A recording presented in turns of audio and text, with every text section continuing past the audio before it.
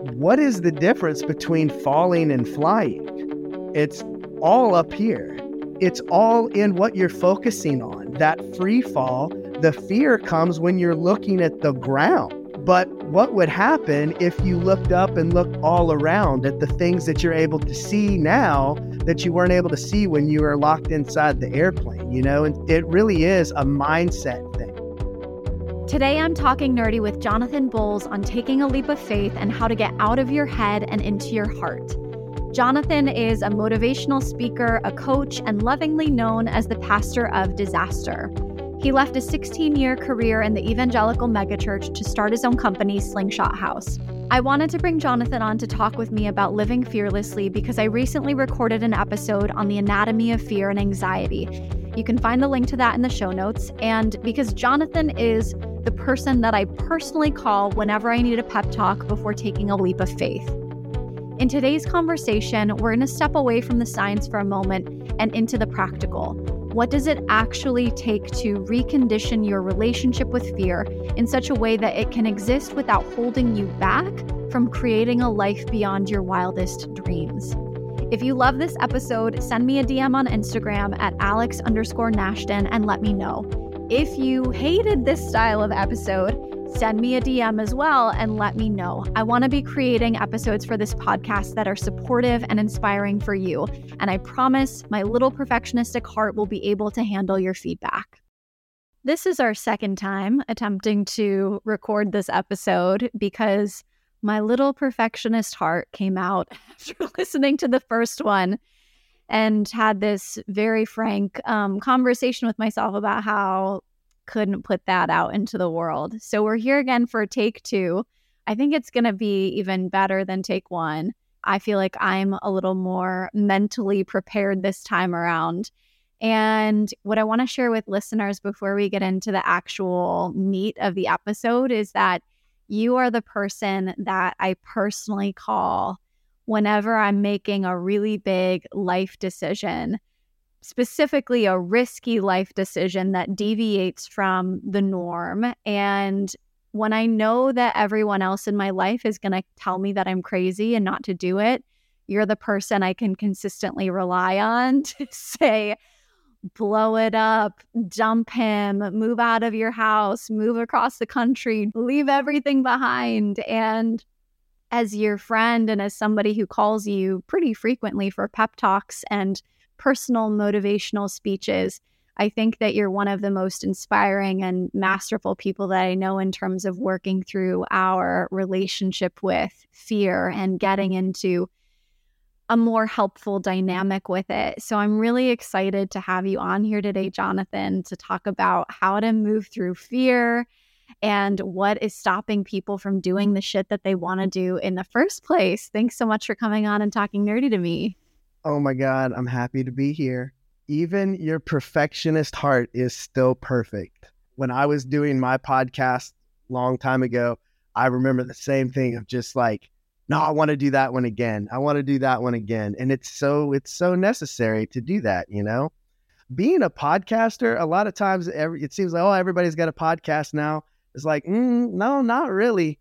Not really. It is an incredibly vulnerable act to put yourself out there and to have a show because you're basically telling the whole world that you're an expert on something and you're willing to talk about it. And it's like, you don't know how it's going to be received or who's even listening on the other end. So I get it. You keep going for it, but I'm happy to do it twice. I like it. I ain't got no problem running my mouth as long as anybody wants to hear it. I want to hear it. I feel like I could have conversations with you all day like this. And for those of you who are listening, the last time we tried to record a podcast episode, I decided that I would come into it with zero preparation at all as a personal challenge for my perfectionism. I was also, the morning that we recorded it, fresh out of a little breakup from a situationship. And so I was emotional. I was not prepared. The questions were not flowing as easily as they normally do. It was a beautiful storm. It was a really beautiful storm. And I think we can do a little bit better. At the very least, I can do better. I feel like you're very consistent. You always show up with the same level of energy and enthusiasm and wisdom every time. All good. It's all good. This one is going to be exactly what it needs to be. And the last one was exactly what it needed to be for that. Just not everybody need to hear it. Just going to keep that tucked away in the Talk Nerdy to Me vault of things that will never see the public eye. You can put it behind the paywall. The lost tapes. I love it. Oh, well, thank you for sharing that. And I think that part of the journey to self-acceptance is accepting the part of ourselves and learning to love the part of ourselves that is constantly seeking to be perfect and improve ourselves more and more too. You know, I think in this world of personal transformation and self-development, it can feel like this never-ending DIY fixer-upper project that is ourselves. And I think part of the journey is reconciling the part of ourselves that is constantly like, must do more to fix myself and be perfect. And you know what? We tried to show up and have zero perfectionism. And guess what? It didn't work. It turned into a really shitty episode. And we're back to try it again. And that's something that I think you and I have talked about quite often, actually, is that if you're not failing from time to time, you're not doing it right. You're doing something wrong. And one of my favorite authors, Jen Sincero, she always says, if you're not terrified, you're not doing something right. That there should always be at least a little bit of fear in any endeavor that you take on. And yeah, I think for me, that last episode, as much as it was a failure, it was also such a huge success in trying to do something new and different, not being hyper prepared for everything on my end. I'm a big self-improvement. I'm always constantly wanting to learn and wanting to grow. But I think there's this unspoken kind of elephant in the room, in that a huge part of growing and evolving is accepting the parts of you that don't measure up to this standard that you have in your mind of what is perfect. That was something that I was very self-conscious about. And even to an extent, it's like I listen to some of the other people that you have on these podcasts, and they're so smart. You know, when I talk to you, sometimes it's like you have just this knowledge and wisdom that you've learned from the area of study that you have. And that's not my flow. Couldn't explain scientifically anything at all. I mean, I went to college and everything. I'm not dumb, but that's not my flow. And there was a long time that I would look at other people that were in my field or doing certain things, or even now, a lot of times I'll look at other people and I'll see in them these qualities that I don't have. And I'll be like, I really need to be like that. I need to work harder on that. I need to be more prepared. I need to know this. I need to study more. And it's like, we kind of have this picture in our mind of what we should be, but a big part of like truly becoming comfortable and get truly present, like evolved, transformed, and growing person is to accept the things that you really are. And we'll fight against it a lot of times of like, no, I've got to do this, and try to make ourselves a certain way. But a big part of doing the work is accepting, no, that's just kind of how I am. And I really like that. And then when you start settling into, no, this is who I am, it's not slacking off or letting yourself off the hook or anything like that. In the Bible, there's a story of like a phrase that was, he was rejecting the king's armor. It's like this little guy wanted to go out to battle and they were going to, put the armor of the king on him. And he's like, I can't do that. It's not me. And so he went out there. It was David and Goliath was the story. And he just goes out with a little slingshot and 5 little rocks, and he takes down the giant. And had he had on all that armor, he wouldn't have been able to do it. And so you just kind of got to find your flow. I've become a lot more comfortable with the fact that there's certain things that it's like, that's just not me. So accepting imperfection is probably the most perfect thing you could do. I couldn't agree more. Something that you mentioned is, the need to prepare more. And that's a narrative that I have going in my own head all the time, whether I'm teaching a master class or facilitating a teacher training or working one-on-one with clients. I still am like, I need to accumulate more knowledge and information to be even more prepared to be teaching about this stuff. And I'll get a little bit of anxiety about it from time to time of like, oh God, I don't know enough. And then I have to pump the brakes and say, Alex, you went to school for 6 years studying the brain and the nervous system. You don't need to accumulate any more information right now to teach on these topics. The wisdom, the information, it's going to be coming in. Like, I'll be a lifelong learner, and I don't need to force myself to accumulate anymore. I think when we're in this perpetual search for growth and transformation, and we never take a moment to stop and acknowledge how far we've come, we send the subliminal message to ourselves that we're inherently broken. Like, if there's always something that needs to be fixed, then it means that we're inherently flawed in the first place. And I personally, consciously, am not of that belief, but I think there's still this little insidious piece of me that needs to work through it a little bit. Yeah, it's like we're trying to prove ourselves to somebody. It's like this fear that we'll be found out as not what we are presenting ourselves to be. It's a big deal. I would always fight against that. I would see people that would, just have everything all lined up and everything like that. But in a lot of ways, the things that you see in them are actually possibly things that they are using to kind of protect themselves as well. They go so much from the head and they're spouting, this reference and that reference and big word here and big word there and polish, possibly to cover up the feeling that they feel like they don't have that, ability to, be inspired in the moment or to be off the cuff or whatever. That there's always going to be some little thing that we're just going to have to continue to work on when it comes to just truly sinking into who we really are and just being fully present, in that moment. Absolutely.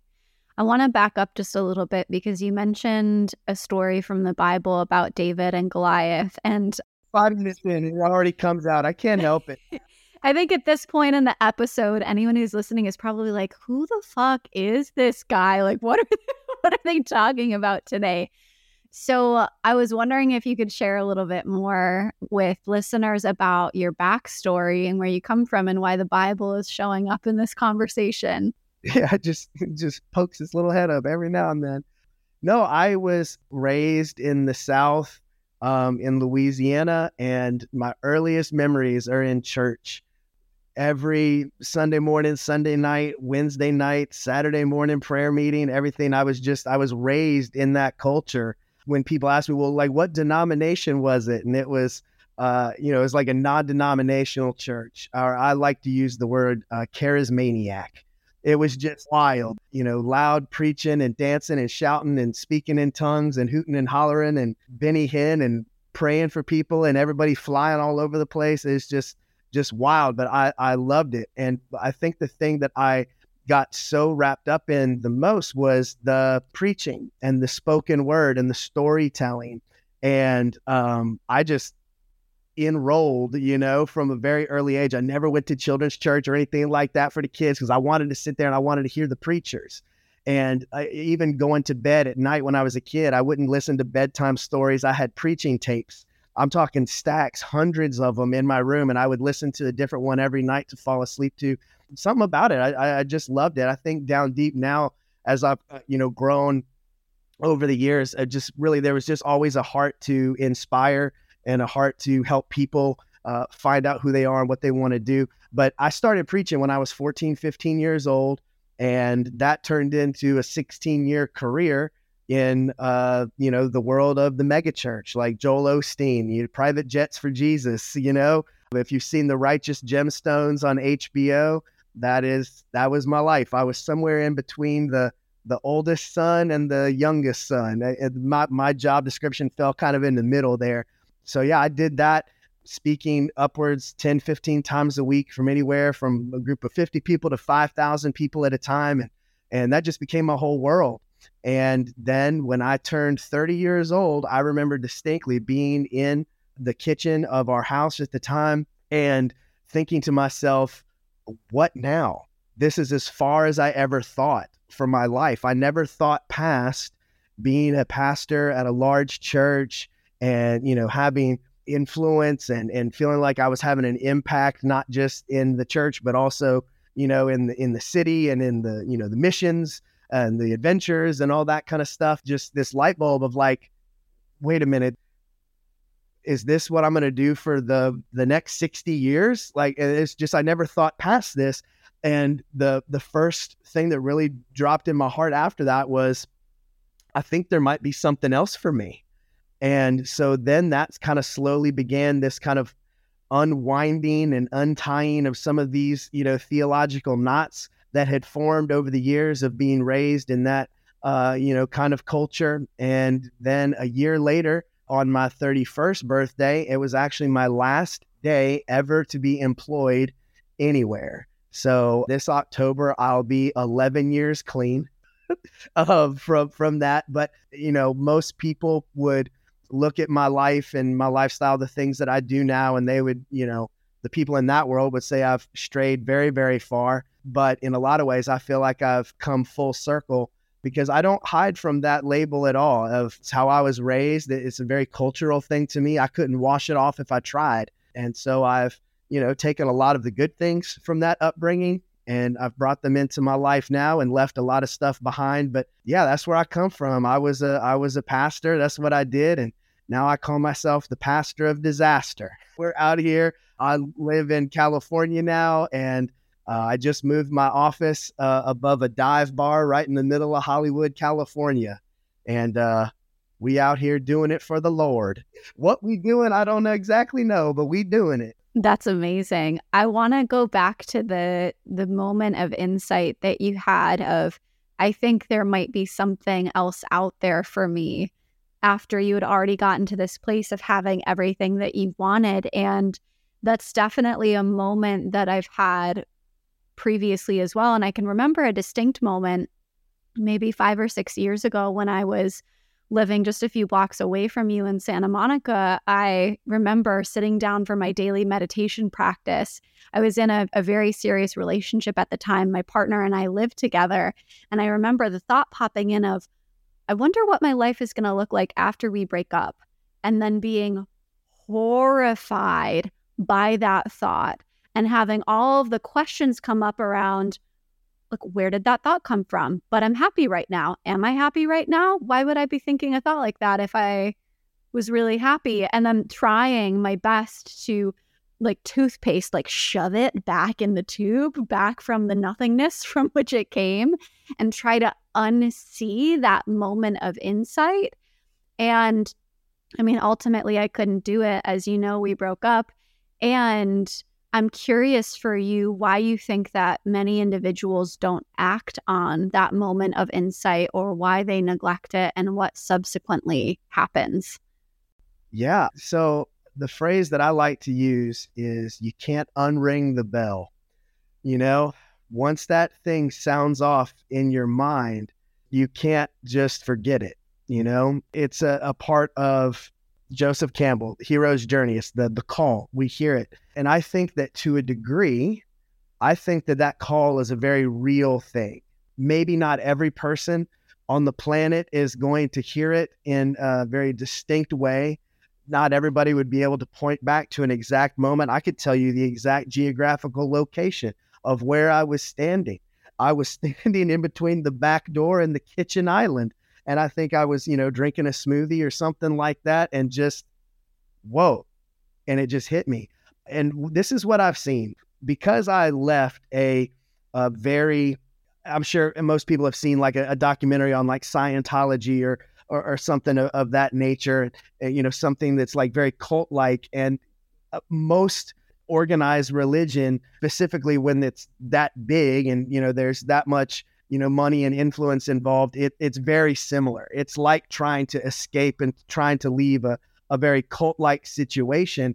And so it's not easy to get out. And then once you're out, you really lose everything that you were a part of previously, because, there's really no in between. You're either with them or against them. And that is an incredibly hard thing to do, especially when you were raised in it. So many of your decisions and life choices were formed by that. The people don't do it because it's scary. You're literally changing your mind and changing then your actions to follow that leading and follow that call, that is the most difficult thing that a human being can do, is to change your mind. It is incredibly brave to follow that call. But what I've seen is I have so many friends that are still back in that world that stayed. And we would have a lot of the same feelings, a lot of the same questions, and in a lot of ways would feel that same draw, that same call of like, maybe there's more out there. But you really have one of two choices. You either get the guts and get yourself together and you start taking steps to follow that call, or you just kind of have to shut down and you have to start purposely ignoring that call, purposely ignoring that leading. I would venture to say the majority of people are going to just shut it down. And there's so many things that also will kind of pile on top of that will try to get you to stay. I remember one time the first like real wild idea I had was coming out of high school. My mom and dad had just got me this brand new pickup truck and I was, going to go into college. That's what they wanted to do. But I had this idea. It's like, Mom, what if I just, I sold the truck and just used that money and I just moved to Jamaica and played guitar for just like a year, and then I come back and start. This was like, the Rastafarian call, I'm going to go and play reggae in Jamaica for a year before I go to college. She shut that down immediately. Right. And so, that's a funny example, but like you said, in the example of breaking up with your boyfriend at the time, it's like, there's so many reasons of like, oh no, girl, he's so good. He's so nice. He's so cute. And oh, this is fine. And we have all those voices. And then a lot of times we have the voices of parents and teachers and society and friends and everything like that. Everybody wants you to just stay where you are. Like, don't move. Stay in this little box. Stay right here. Don't change anything. Don't upset the dynamic. The two main reasons is because it's incredibly hard and scary to follow the call. And the majority of society and those in your inner circle are most likely going to try to talk you out of it. So that's probably why they don't. I think that it's that whole phrase, the devil you know, is always preferable to the one that you don't. And anytime we disrupt the dynamic of what is happening right now, we're stepping into uncertainty. And there's nothing as scary to us as the great unknown and all of the myriad of ways that things could go really, really wrong, while we simultaneously discount all of the myriad of ways that things could go really, really right. It's almost like this cost-benefit analysis where we are willing to look at what it would cost us if taking a leap of faith or taking a big risk ended up being a huge failure. But we're not willing to look at the cost of what would happen if we stayed exactly where we are right now. And for some people, that's totally fine. The example we've been talking about, it's like, yeah, that relationship would have been fine. It would have been good enough. It was good enough. And if there's anything better out there, and if there's a call to something beyond what that immediate dynamic is, I think for me personally, the cost of not at least exploring what the other options were and what my life would have looked like beyond that, the cost of that would have been greater for me. And I know that that's not the same for everyone. Like, we all have different values. We all have different weights that we ascribe to certainty and uncertainty and that little calling of our heart. And there's nothing wrong, I think, with choosing not to take a risk or choosing not to take a leap. And I think it's important that we also understand for ourselves and can acknowledge everything that comes with that decision, costs included, of staying exactly where we are. I mean, and I'll go as far as to say it's best for most people to never change. Like, I know that sounds crazy to say, but like one of my, I call him like one of my spirit guides, one of my real dads, so to speak, is Chogyam Trungpa Rinpoche. One of my favorite quotes from him is, if you can stay asleep, stay asleep. Because once you wake up, there ain't no going back, And I think in a lot of ways, as risk averse as you sometimes say you are, Alex, you are very wild. You are a true adventurer. You are a true psycho in many ways. And that's what I love so much about you. And I feel like that's why we connect. Most people, there is no cost for them not changing. They are totally content. But there's just some of us that have what I like to call a divine discontentedness that is just always moving forward and just listening to that voice, listening to that call, listening to that leading. And there's different levels of battle that goes on within us. And over time, you get better at, kind of managing that dynamic in you. But most people are just going to stay. That's why not everyone is a hero. To kind of go back to the hero's journey thing, what good would the Star Wars movies be or the Lord of the Rings movie be if everybody in there was the hero? Then there's nothing that's, really truly magical about that. It's not for everybody. And I always like to say it's usually the people that are comfortable are not listening to podcasts like this. So I feel like we're talking right to people that you heard it. You heard it. You might be delaying a little bit. You might be nervous, but you heard it and you can follow it. You can definitely do it.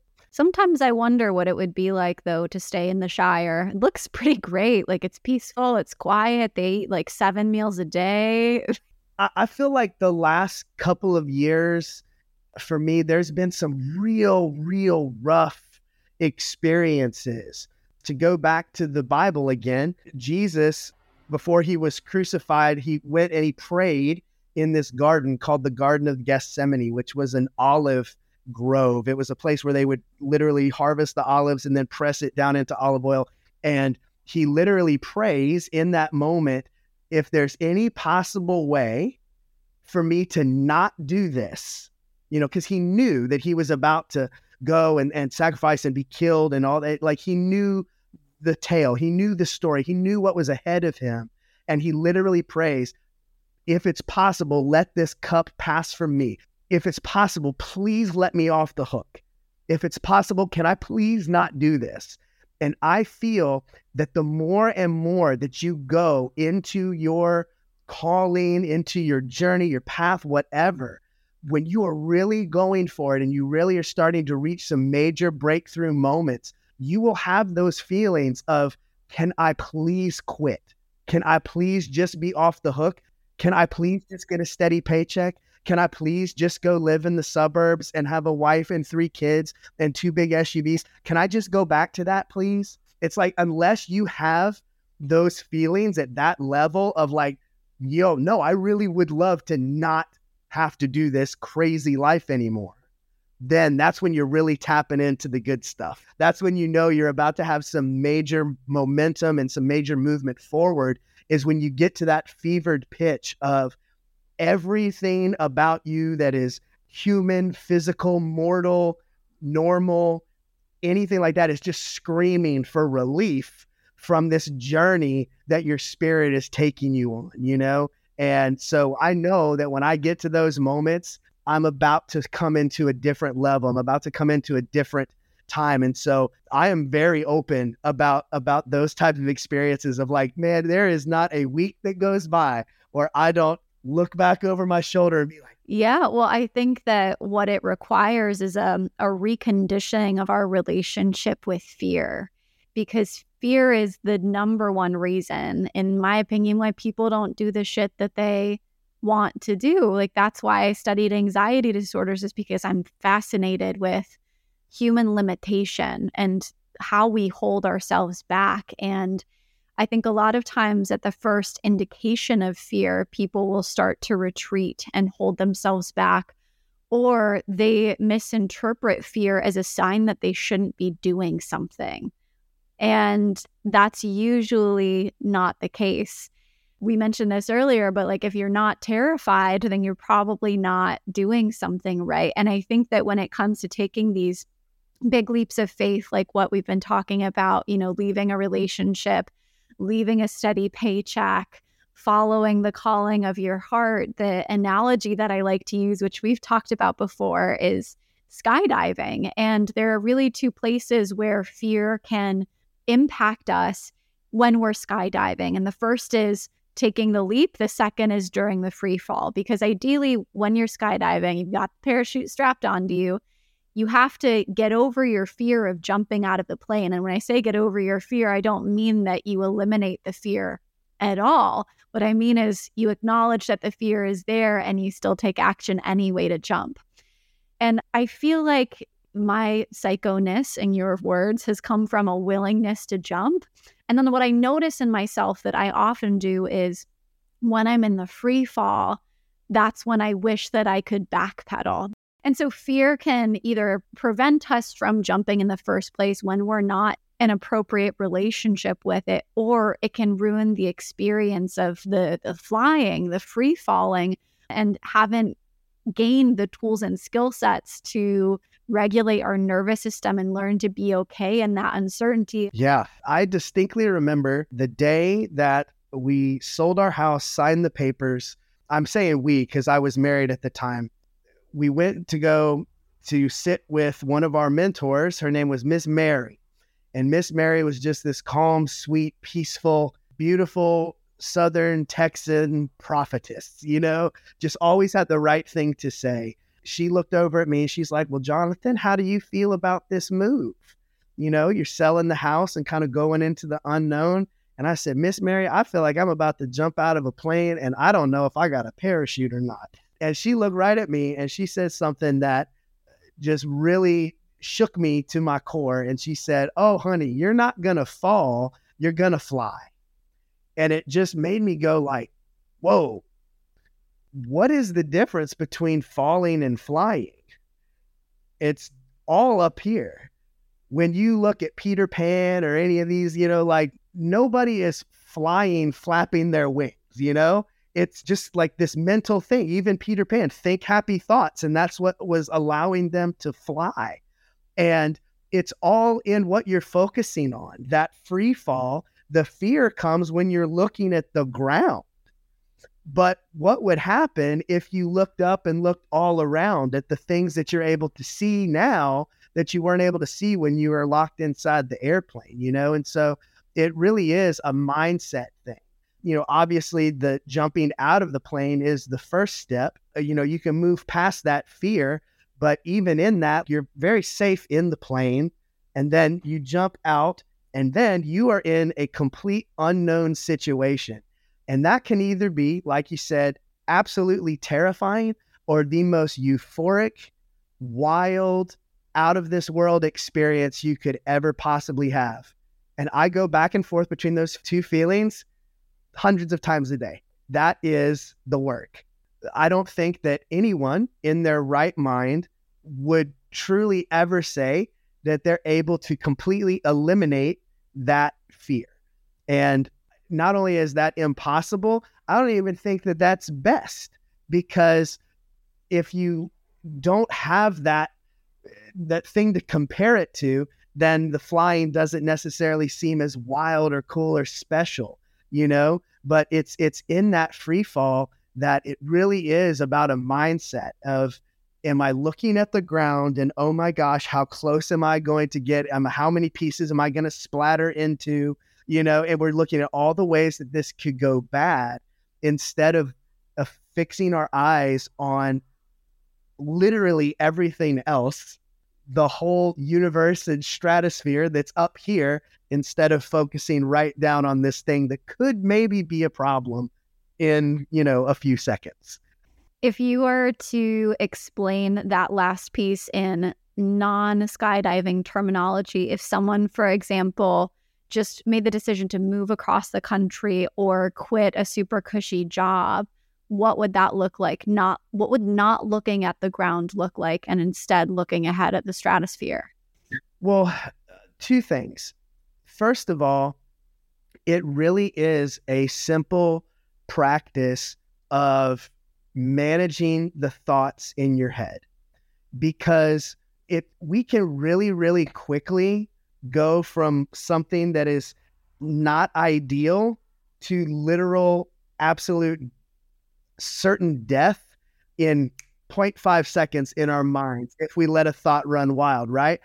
The best way that I could kind of describe this would be, maybe let's go with your finances. That's the big one, right? That one's even a little bit more applicable because of you leaving the cushy job, right? So, we have that feeling of, oh no, what am I going to do for money, right? And we have like maybe a certain cushion of money that's in our bank account. And then we start to see it kind of dwindle down. And, we have this goal of, oh, I need to have this much saved and I'll be okay, and this, that, or whatever. And we have that feeling of like, oh no, like, am I going to have enough to cover this, cover that, cover this? And then we take that thought of, I'm going to run out of money, because we just went down a little bit, or maybe we, lost the sale or this or that or whatever. And we see that, oh no, I'm going to run out of money. And then we attach meaning to what running out of money means, right? Well, if I run out of money, then that means I'm a failure. B, that means I'm going to have to move out of my house. Then I'm going to have to, move in with my parents again. I'm going to have to tuck my tail and go back to where I came from. I'm going to be embarrassed. This, and then next thing you know, I remember literally one time, and I think I told you this, is when we moved out here to Los Angeles, we had no jobs, no nothing. We had sold a house, so we had a little cushion of money, but that in LA does not go very far. And so I remember literally, there's a lot of homeless people out here on the West Side. And I remember seeing homeless people and been like, they probably moved out here 6 months ago thinking that they were going to make it. And now look at them over there. And then I remember one time we had just gotten our dog, Gorgeous George, and I saw a homeless guy with a dog. And I looked down at my dog. I was walking him and I was like, well, I've got the dog. It's just a matter of time before me and the dog are homeless. It's just like we let our mind just run wild. And so a way to not look at the ground is to give your mind something else to think about. So it's like reversing that process and just put in your mind something that could possibly go right, and follow that down the path of glory and fame and blessing and abundance, and go that way. It's like an exercise in your mind. There's something that I like to do. I call it acting in the opposite spirit.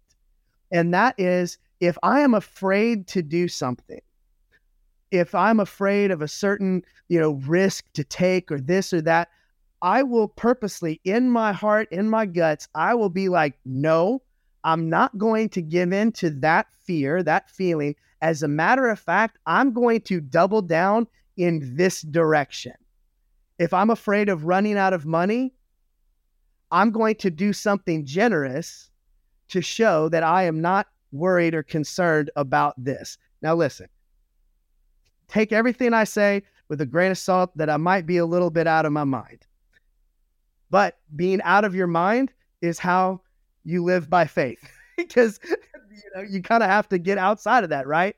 But do something in the other direction. So if you feel yourself going down this path of anxiety and it's getting a little out of control and possibly unrealistic, where you feel like you're going to be walking the streets of Venice with your newly adopted dog and somehow lost everything in a matter of 36 hours, maybe give yourself something to think about and let yourself fantasize, daydream, go in this direction to kind of pull it back to center. So there's an exercise I remember, something that Tim Ferriss recommended. And this was something long time ago, even before we sold the house, before I made any move. They said, whatever step you're about to take, imagine the absolute worst case scenario and write it down. And I remember writing it down. Run out of money, move in with mom and dad, lose this, lose that, lose everything. And then the second question is, what would be the best case scenario? And you write that down. And then try to land somewhere in the middle. But just putting those two things out of your mind and not just letting them roll around in there, but actually putting them out. And then also maybe even saying them out loud to someone else, because a lot of times the things that we're afraid of, if we actually said those out loud, the people around us would be like, oh my God, you're out of your mind. That's absolutely not going to happen, you know? And so that's the first thing you have to do is you just kind of have to take control of your thoughts and purposely put something else in there that is going to move you in the other direction. But it really is as simple as stopping the anxious thought, and a lot of times the intrusive anxious thought, and stopping it in its tracks before it becomes something that it becomes like a stronghold in your mind. But you have to like be aggressive and be offensive when it comes to your thoughts. And that's what I mean by not looking at the ground, is to purposely, on purpose, put your eyes on something else. Fake it till you make it. It's one of the things that we say in the world of neuroscience, because as you start to participate in generating emotions that feel inauthentic and thought patterns that feel inauthentic, eventually that just becomes the norm and your brain believes it and adopts it as its own belief system and baseline. So fake it till you make it. Something that you mentioned in terms of looking at the best case scenario, the worst case scenario, there's a lot of controversy around this in the modern wellness world, because obviously most people are spending way too much time focusing on the worst case scenario. And then there's this whole school of thought in terms of manifestation.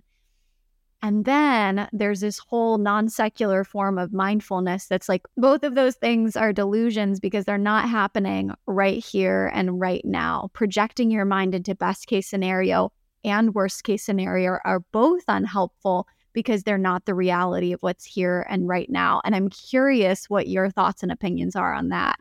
Are they unhelpful? Yeah, I would agree with that to some extent, for sure.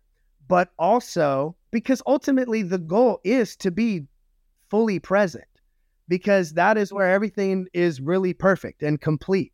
Yes, absolutely. But not allowing yourself to go in that direction, some of us, we have just spent so much time in negativity and anxiety that, science be damned, honey, daydream a little bit. You know what I mean? Imagine it like this. We are so starved of just punishing ourselves with this negativity and these thoughts. Honey, eat some damn cupcakes and get your weight up, you know? And then, yeah, ultimately, this is where you want to be, because this is where the true freedom and the true bliss really is right in the middle. The life that I'm living right now is incredibly fulfilling to me. And if I rewound the tape 10 years, I could not have made this up if I wanted to. And so to me, it is just an exercise to get my mind more in balance and to tip the scales to where I can come into an equilibrium of being right here in the now. And so, yeah, I agree. Be delusional. Go for it. This is not really helpful at all. Being anxious, negative, and just letting that stuff run wild.